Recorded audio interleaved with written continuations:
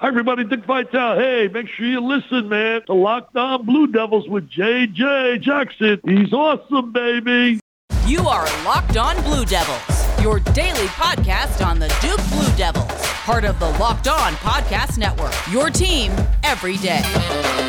Hello, everybody, and welcome into another edition of the Locked On Blue Devils podcast. I hope that you're doing well on this Monday. On today's show, we'll talk about Ryan Young's decision to transfer to Duke, what the Blue Devils are getting in Ryan Young. We'll get the first thoughts on the rotation for Duke men's basketball going into next season and some spring sports updates for you with Duke University. I'm JJ Jackson. I'm the host of this podcast.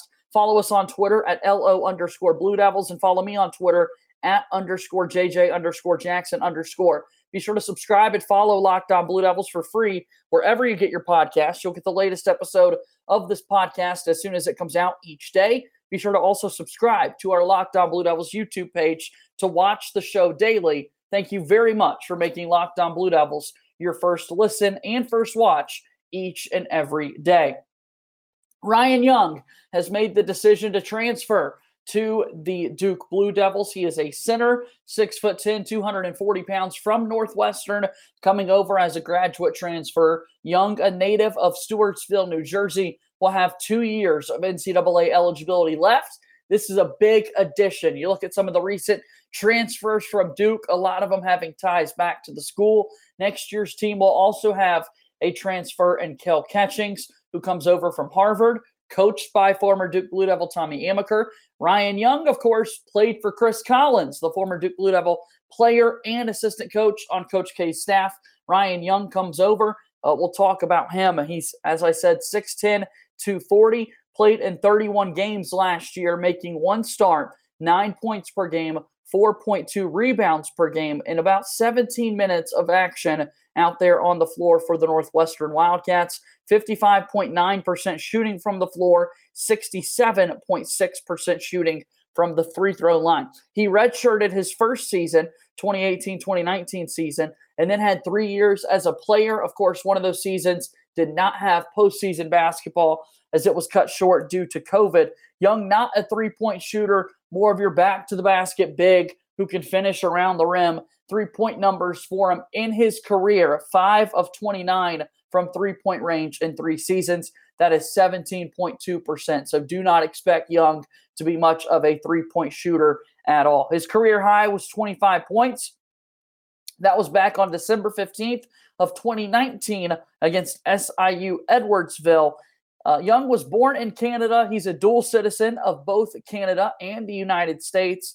He had double-figure scoring efforts in 32 games throughout his career as a Northwestern Wildcat and had 3 career double-doubles as well. Ryan Young, you take a look at some of the other numbers for him, how well he was a season ago. He drew 6.5 fouls per 40 minutes. These numbers courtesy of KenPom.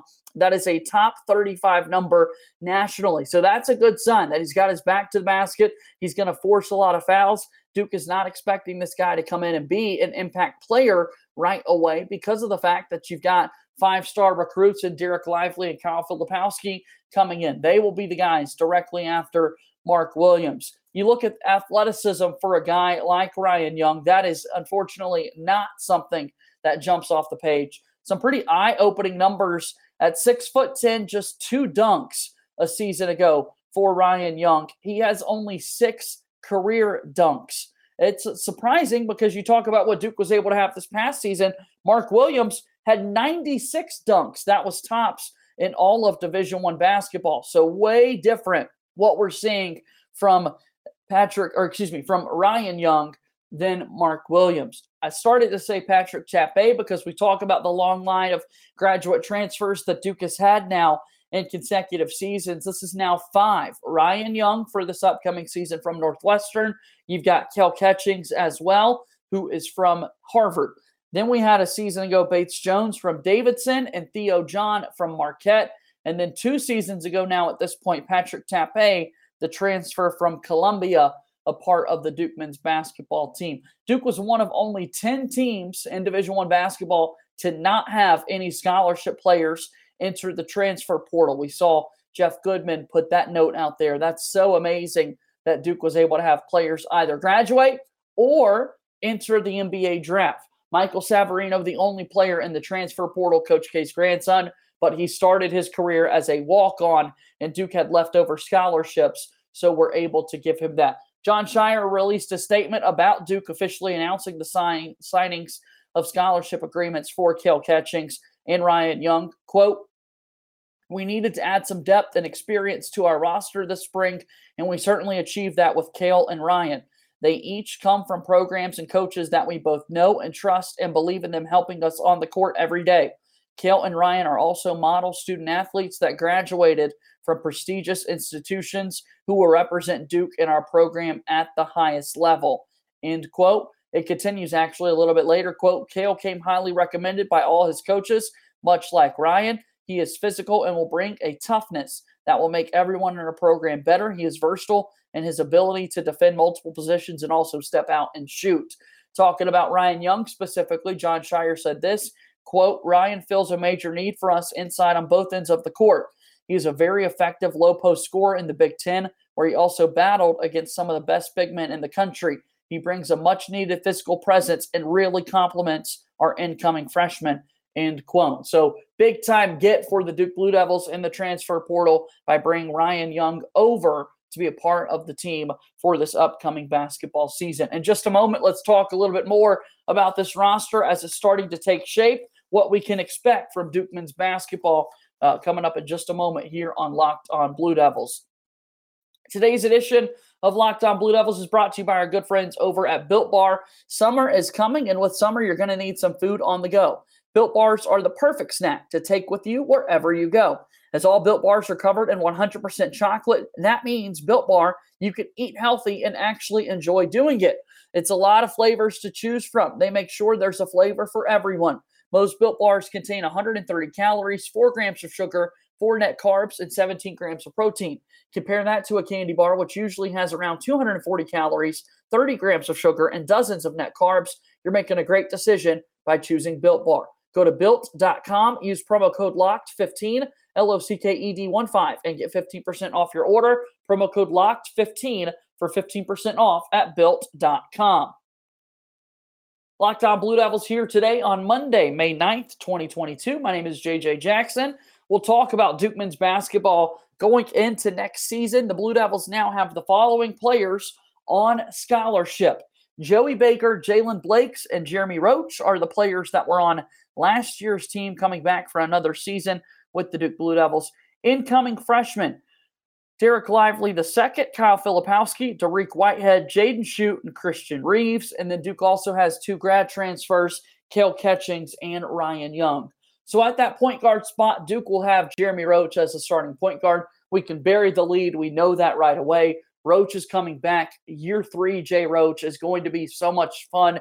He will be the guy to get Duke into their offensive sets. I think he's going to have a big jump as well. He took a big jump from freshman to sophomore year. I think it continues to go up as he gets set to play in his junior season for the Duke men's basketball team. And then Jalen Blakes is going to complement him as a backup player. I think it speaks volumes that Jalen Blakes is coming back for another season. Again, as I said earlier, Jeff Goodman put it out there that there are only 10 teams in all of Division I basketball, 353 D1 teams, only 10 did not have a single scholarship player enter the transfer portal. Some folks might have thought that Jalen Blakes could be that guy. You didn't see hardly any playing time your freshman season. You kind of knew that would be the expectation. And even still, despite barely playing on the floor, you like what you're seeing at Duke and you want to come back for another year. That's awesome. Of course, we talked about him being high school teammates with Keenan Worthington, who's a walk-on on the Duke basketball team.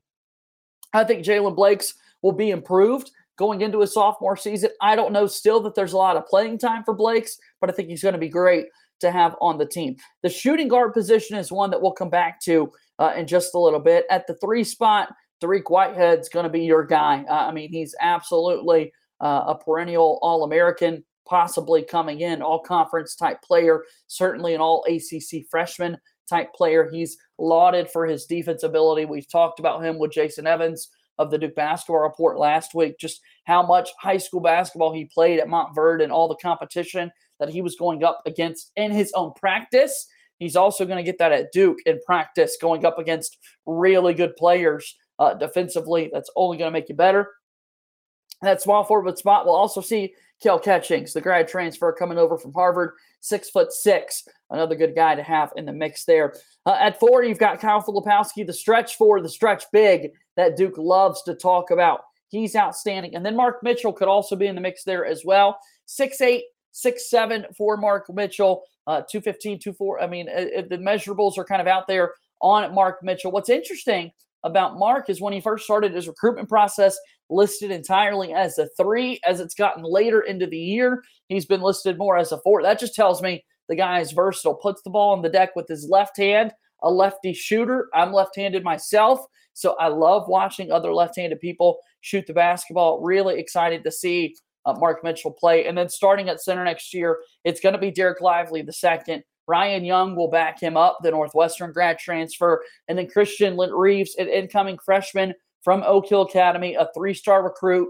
There are rumors out there that he could possibly redshirt this upcoming season. That's a look at your opening 3 there for Duke men's basketball at that center spot. The question goes back to kind of the 2-3 spot, the wing position for Duke. Joey Baker comes back as a 5th-year player. He's going to use his extra COVID year of eligibility to play for the Duke men's basketball team. We are hopeful that for Joey Baker, he has a successful 5th season, that he could be productive out there shooting the basketball.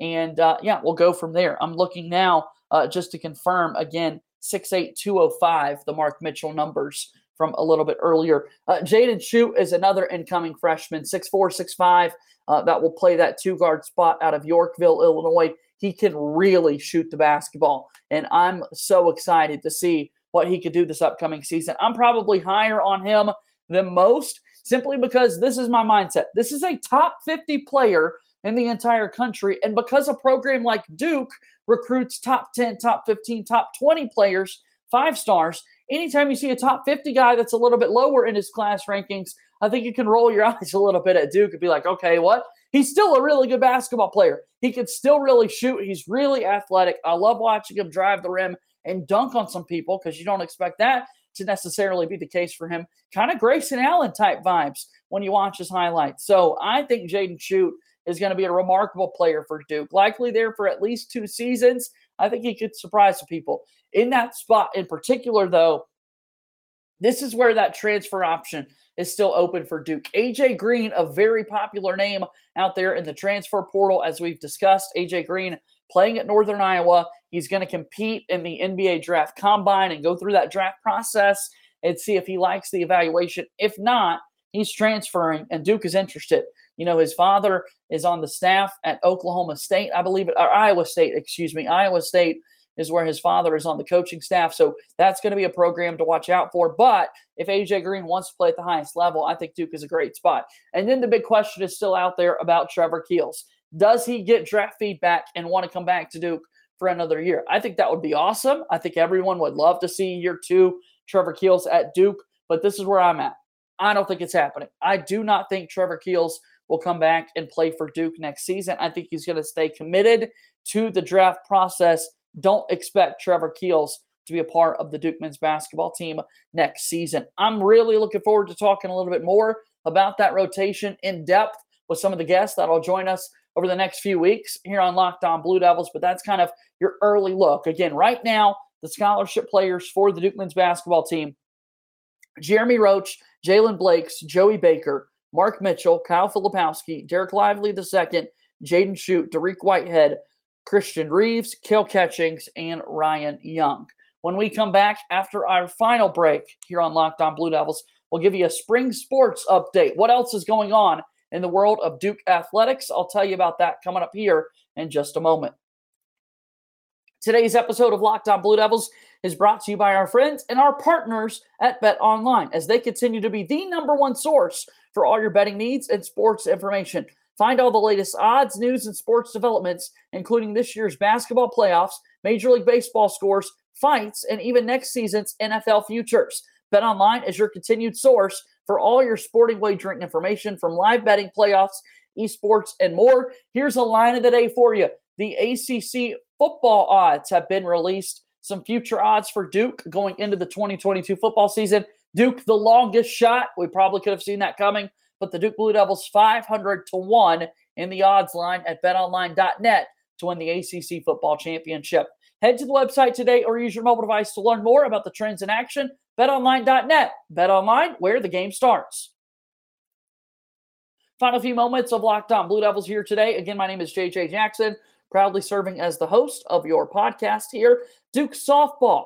Their season came to a close over the weekend. They swept the Pittsburgh Panthers at home, and now Duke gets set for the ACC tournament. The Blue Devils finished the regular season with a 40-7 overall record, 19-3 in the ACC. That is so impressive that Duke was able to finish the season that strong. They are the reigning ACC tournament champs from a season ago. Duke will be the number 2 seed in the ACC tournament, right behind number 1 seed Virginia Tech. Duke will play Thursday versus either number 7 Georgia Tech or number 10 NC State at 5 p.m. Eastern Time in the ACC quarterfinals. So Duke's playing either Georgia Tech or NC State. Who would you rather play between the two? Well, Duke actually played both of these opponents this season. Duke swept number 7 Georgia Tech at Georgia Tech, and they also swept NC State at home. So Duke had a whole lot of success against both of these teams. Should they face one of them in the ACC quarterfinals, I think Duke's going to be in a good position. I think Duke has a really good chance to make it to the weekend and to be playing for the ACC tournament title against Virginia Tech. Talking more about this Duke softball team, the fact that they are the number 2 seed in the ACC tournament, it will be played in Pittsburgh this upcoming week. Again, Duke gets started on Thursday, 5 p.m. Eastern. The Duke baseball team, they had a series against Pitt, funny enough, this past week on the road. Duke won just one of those games. They won the last game of the series on Sunday by a score of 15-5. Duke is 20-6 overall on the season, 9-15 in the ACC. We talked about Duke baseball just a week or so ago with Chris Edwards, the play-by-play voice of Duke baseball on the Blue Devil Network. It's been a tough season for Duke, the reigning ACC tournament champions themselves. Duke is back in action tomorrow with a road game at ECU. They've got, after that, if you include that, I should say, Duke has 8 total games left in the regular season. Tomorrow at East Carolina, 3 games this upcoming weekend versus NC State. They'll play a midweek game next week against Davidson, and Duke will have 3 games on the road at Virginia Tech as Duke baseball looks to stay relevant, get themselves in a position to have a good run at the ACC tournament as the defending ACC tournament champions. And then the final Duke spring sports update I wanted to give you today here on Locked On Blue Devils. Duke men's lacrosse, the number 9 team in the country, finished their season on Saturday by taking on Notre Dame. They were at number 7 Notre Dame, where they lost that game, a competitive game. Duke lost by a score of 16-14. So Duke finishes 11-6 overall, 3-3 in the ACC, and went 2-0 this season against the University of North Carolina. On Sunday, yesterday, we learned that Duke missed the NCAA tournament. Number 9 Duke and number 7 Notre Dame missed the NCAA tournament. It is an 18-team NCAA tournament field. Duke had a top 15 RPI and a top 15 strength of schedule, as did Notre Dame, who defeated Duke twice this season, and both teams missed the field.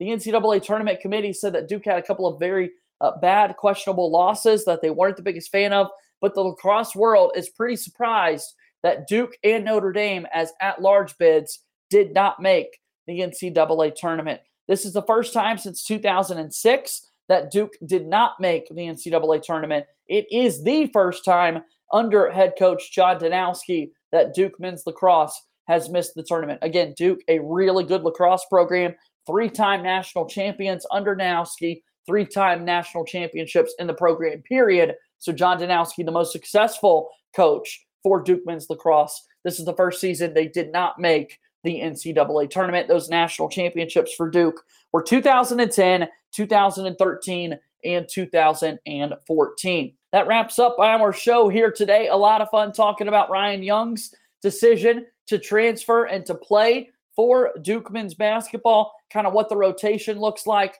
A lot of questions still to be answered there. I think that you look at the depth chart for Duke, it's really interesting. We're going to be able to talk about that a lot over the next few weeks. And then a big update on what's happening this week in Duke athletics. Really excited to see that Duke softball team defend their ACC softball tournament title this week there in Pittsburgh.